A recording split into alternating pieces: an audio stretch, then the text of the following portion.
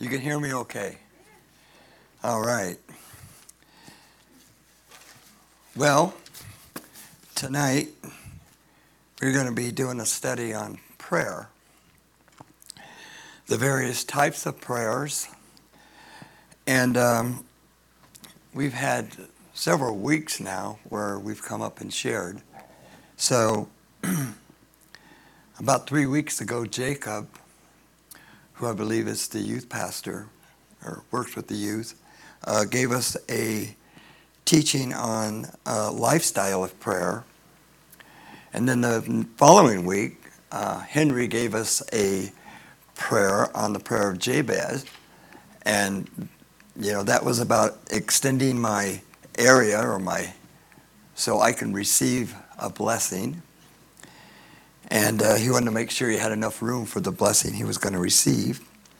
And last week, Santosh gave an excellent message on 12 categories we can pray for our pastor and leaders. So we've had a great variety of teachings on prayer. And so tonight, the title of my message is The Various Types of Prayer. But before I get into that, I wanted to just briefly go through some of the prayers that our Lord prayed. And when we look into how Jesus prayed, it'll give us a good example of how we can pray. Now, some of the things he prayed, obviously, we'll probably never pray, but there are things that, when he was crucified, when he was in the garden. And so I just want to briefly give a scripture that I kind of want you to put in the back of your mind, that when Jesus was talking to the woman at the well, he said in John 4:24 that God is a spirit, and they who worship him must worship him in spirit and truth. So if we know our Father's a spirit, then that gives us a good hint that we need to address him with prayer. So we can speak audibly. I'm not saying they have to be quiet, but he's a spirit. Our Lord, our Father is a spirit. So when we go to him and bring our petitions and whatever, we have to do that in prayer. Also, in Mark 1:35, it says that in the early morning, while still dark, Jesus got up, left the house, and went to a secluded place to pray. And so early in the morning, before daybreak, Jesus leaves the house, goes to a secluded place, and prays. And we know that when he did this as a routine. He didn't do it every once in a while. So this was his routine. And we know that when he was going to choose the 12 disciples, that he prayed all night. So he was before the Father all night, making sure that the Father and him were on the same page when it came to choosing those 12 disciples. Also, in Luke 3:21, Jesus was praying while being baptized. I didn't catch that. So when Jesus was being baptized, he was praying. So when he came out of the water, he was praying. And several things happened. One was that the heavens were open and that the Spirit descended on him like a dove. And then a voice came out of heaven saying, "This is my beloved Son, who I'm well pleased." So while he was being baptized, Jesus prayed. Then on the Mount of Figuration, I didn't catch that one either. While he was there on the Mount of Transfiguration with Peter, James, and John, his face was somewhat altered and his clothing became as white and just glistening. And right before their eyes, he changed into this, what we would call a glorified body. So, and then again, a voice came out of heaven as they were leaving, saying, "This is my beloved Son. Listen to him." And then we also know that as he was getting towards the crucifixion, that Peter was arguing with him or saying, "You're not going to go, to Jerusalem and be crucified." And Jesus said, "Satan desires to sift you like wheat, but I've prayed for you. And when you return to me, you're going to strengthen your brethren." So Jesus prayed for a person, and I believe that he prays for us as well. In Luke 22:41, in the garden, he knelt and prayed, "Father, if it is your will, take this cup away from me." I think that's one of the most sincerest, hurting prayers, because he in the garden was praying. And his disciples were just a rock throw away. They'd fallen asleep. He was there alone. And the intensity of his prayer was at the point where he was actually sweating blood. So the intensity of that prayer, he was asking the Father if there's any way that we could do this another way. But he said, "Nevertheless, not my will, but yours be done."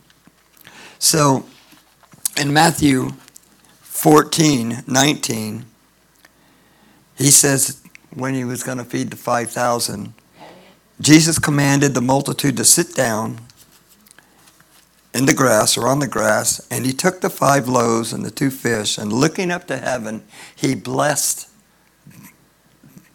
those 5 loaves and 2 fish. He prayed to God, and you know what happened. So everybody there, men, women, and children, had enough to eat that they were all satisfied. So here again, Jesus prayed, blessed the food. And then in John 11:41 and 42, then they took away the stone from the place where Lazarus, the dead man, was laid. And Jesus lifted up his eyes to heaven and said, "I thank you that you hear me." So here Jesus is thanking his Father that he always hears him. And that is so important for us to know, that when we pray, God hears us. Whether we get the answer right away or not, we know that God hears us when we pray. And so, obviously, when he called out for Lazarus to come forth, he came, rose from the dead, and came out of the tomb. And it says, in Luke 11:1 through 4, let me find that real quick. It says, "Now it came to pass, as he was praying in a certain place," so Jesus is praying, "when he ceased, that one of his disciples said to him, 'Would you teach us to pray as John also taught his disciples?' So he said to them, 'When you pray, say, Our Father in heaven, hallowed be your name. Your kingdom come, your will be done, on earth as it is in heaven. Give us day by day our daily bread, and forgive us our sins, for we also forgive everyone who is indebted to us. And do not lead us into temptation, but deliver us from the evil one.'" Now this prayer that Jesus was teaching his disciples here in Luke is somewhat the same as what we call the Lord's Prayer in Matthew. But a lot of us don't know how to really pray effectively. And so this one disciple, who was obviously, there was more than one there at the scene, they could see that his prayer, that's the way I want to pray. And I've been around people who, man, when they pray, you know that they're right in the presence of God, because they've practiced, or they've tuned in, they've learned, they're at a place in their life where praying is no longer I have to. You know that when we pray, you ever ask yourself, I wonder if God has been waiting for me to pray? I mean, is he eager to hear us? I think so. I think the Father loves when his children come and just petition him. So we see the life of Christ. And obviously, in the life of Christ, we know that he prayed on the cross. And so those prayers, we can just see that Jesus, even though he was God in the flesh, he always kept right next to his Father in heaven through prayer. And he knew that, God, you always hear me. And that is such a comfort for us, that when we come to the Father, and we may have all kinds of issues, but we can bring them to our Father in heaven. So I'm going to read from Timothy, and this is kind of the text that I'm using. And 1 Timothy 2, verse 1, it says, therefore, I exhort first of all. So before he says anything else, I exhort first of all. Does that mean first importance, or does that mean this is what needs to be first? So he's saying, this is the most important. This is what I exhort you to do. So he's not talking about Sunday school or any other issues that would be going on in church. He's talking to Timothy, who is now an overseer or a pastor in Ephesus. And I just want to remind you that there was many times when he was only at a church for a short time, and they had to choose overseers, deacons, leaders. Why was that? Because, see, in this time, there were just house churches. Now, they may have a time where they all meet together, but these house churches had anywhere from a dozen to 2 or 3 dozen people. And so they had to have a pastor, an overseer. They had to have someone to officiate the meeting. So there had to be leadership, a lot of leadership. If a church had 300 or 400 members, just think how many locations they would have to have if they only had 2 or 3, 4 dozen people at each one, and 4 dozen would be stretching it. Home churches generally only had a dozen to 2 dozen people. So leadership was so important to Paul, giving Timothy instructions. So he says, first of all, that supplications. Now, we don't use that word, supplications, anymore, but supplication is merely needs, petitions. It's needs that we have. Lord, I need, transportation. I need to make the house payment. These are needs that the scriptures tells us that God already knows those needs even before we ask. But he wants us to ask. He wants us to be involved with him in our prayer life. So supplication. Supplication is, well, let's read Philippians 4:6. It says, be anxious for nothing, but in everything by prayer and supplication with thanksgiving, let your requests be known to God. So here, Paul gives a perfect description or definition of supplication or needs. And then we have the next word is prayers. Now these are general prayers. These are prayers we just pray all the time. One of the things that Jacob saw was in and I think it's 1 Thessalonians 5, where it says pray without ceasing.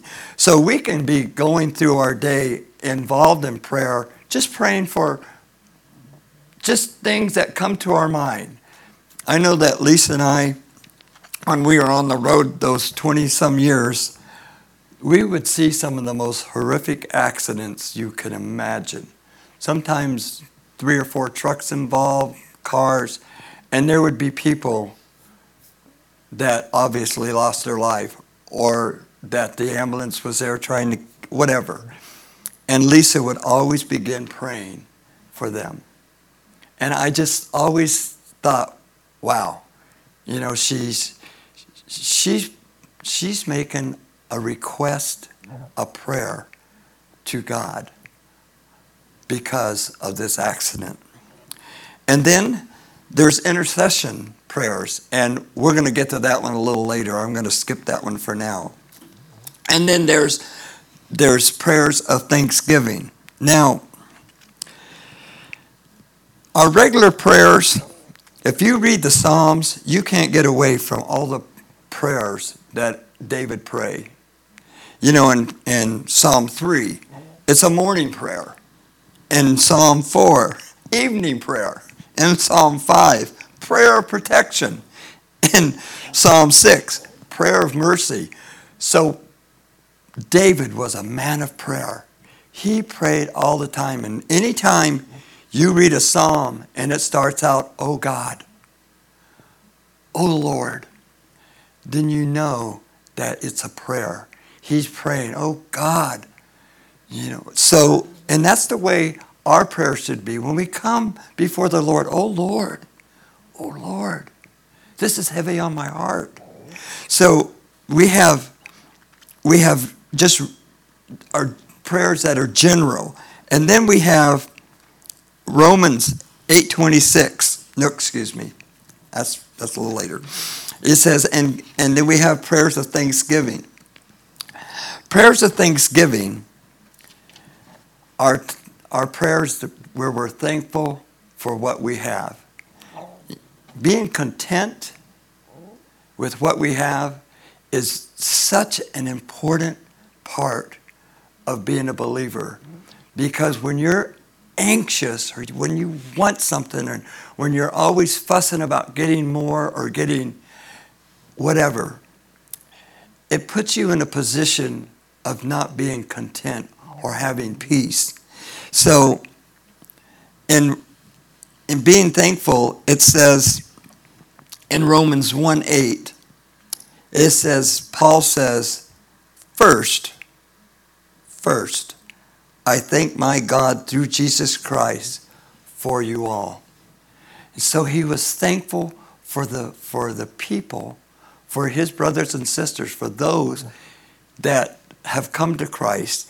So we also know that in prayers of thanksgiving in 1 Chronicles 29:13, it says, now therefore, our God, we thank you and praise your glorious name. Now, this happens to be at the very end of King David's life. And he was being thankful because he wanted the people to bring all the supplies needed to build a temple. Now, we know that David didn't build a temple, and we know that this is the end of his life, but at this time, he is so thankful and grateful that the people weren't forced. They were willing to bring all the supplies needed to bring in order for the temple to be built, which was started just not too much later when his son became king, and that was King Solomon. Then we also have Psalm 30, verse 12, to the end that my glory may sing praise to you and not be silent, O Lord my God, I will give thanks to you forever. And so here again, David is giving thanks to God. And so we should be a people grateful and thankful to God in all of our affairs, So as we go back and look at the prayer of intercession, and the prayer of intercession, I believe, is for me, is the most important prayer because I'm praying on behalf of someone else. or I'm praying on behalf of a group. I'm praying on behalf of my church. I'm praying on behalf of family. I'm praying on behalf of my city, my country. I'm praying on behalf of men. Because you know what it says in the end of this verse I just read? Intercessions and giving of thanks be made for all men. All men. Do you know that not everyone is saved, so that means we're praying for, does Matthew say, pray for your enemies? So we're to pray for all men, women, but we're to pray for all men. So those that rub us the wrong way, we're to pray for them. Those people who seem to be negative all the time, we need to pray for them. In other words, when we intercede for someone, what we're doing, take for instance, this is spiritually now, but I'm going to use a physical term. If any of you have been to the Grand Canyon, you know that there's a south rim and there's a north rim.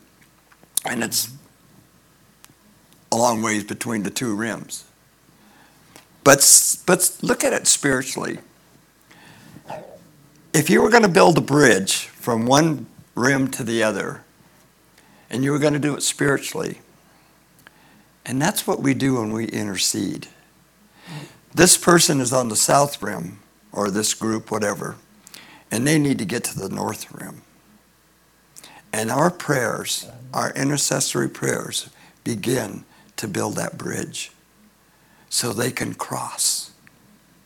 And sometimes the situation looks so dire, and you say, "Oh God, what can we do?" And that's the tool that God has given us to intercede for the saints, to intercede. And you know, it says in Romans, the one I had that I messed up, it says in Romans 8,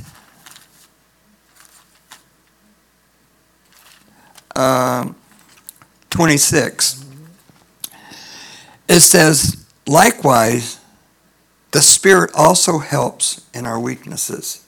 So when we are weak and we don't seem to have the strength to really pray like we ought, it says, for we do not know what we should pray.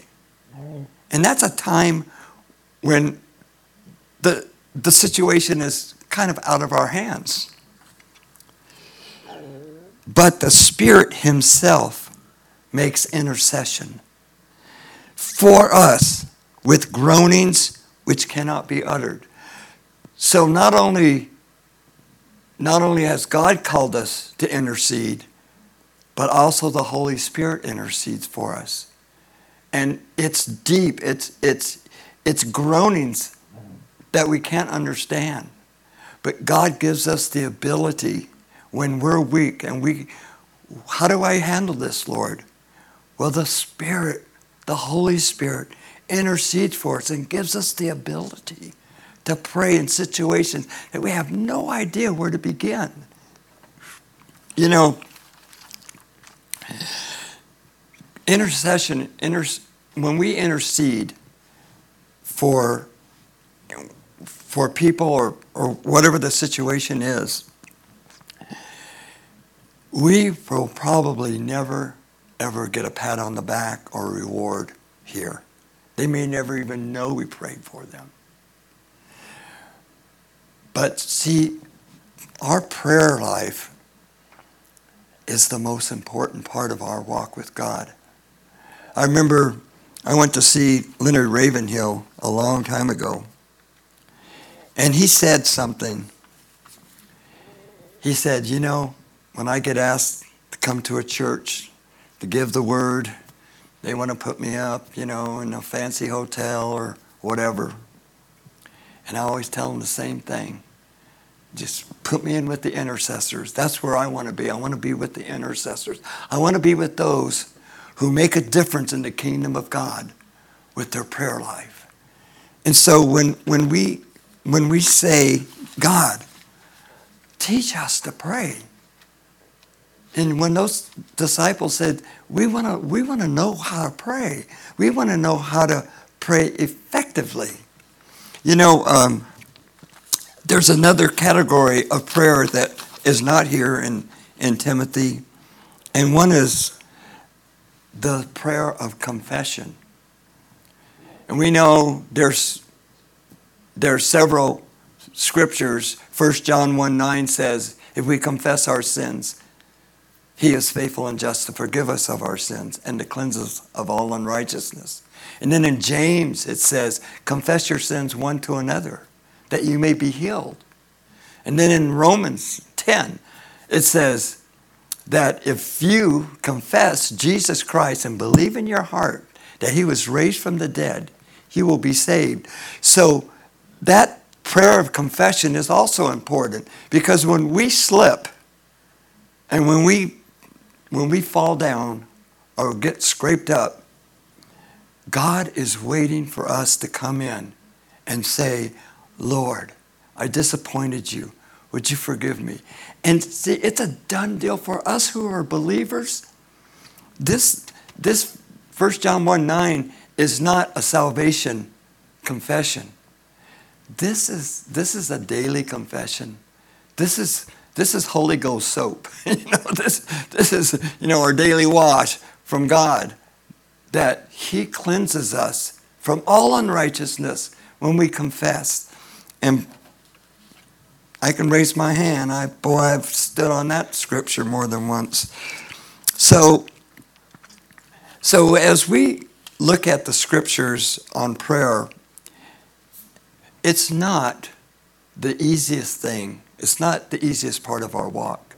In fact, it's the least done. I'm not even going to give you statistics on how long the average pastor prays. It's discouraging, let alone how much a believer prays. Because our prayer life, it's the most important part of serving God, because it makes us one-on-one with our Father. And if we just knew how eager our Father is to listen and to speak to us. Be still and know that I am God. To come before Him and allow Him to speak deep within us. And,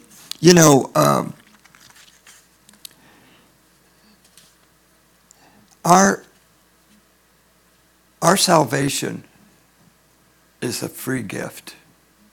Can't work for it. Can't buy it. Can't persuade God, on our terms.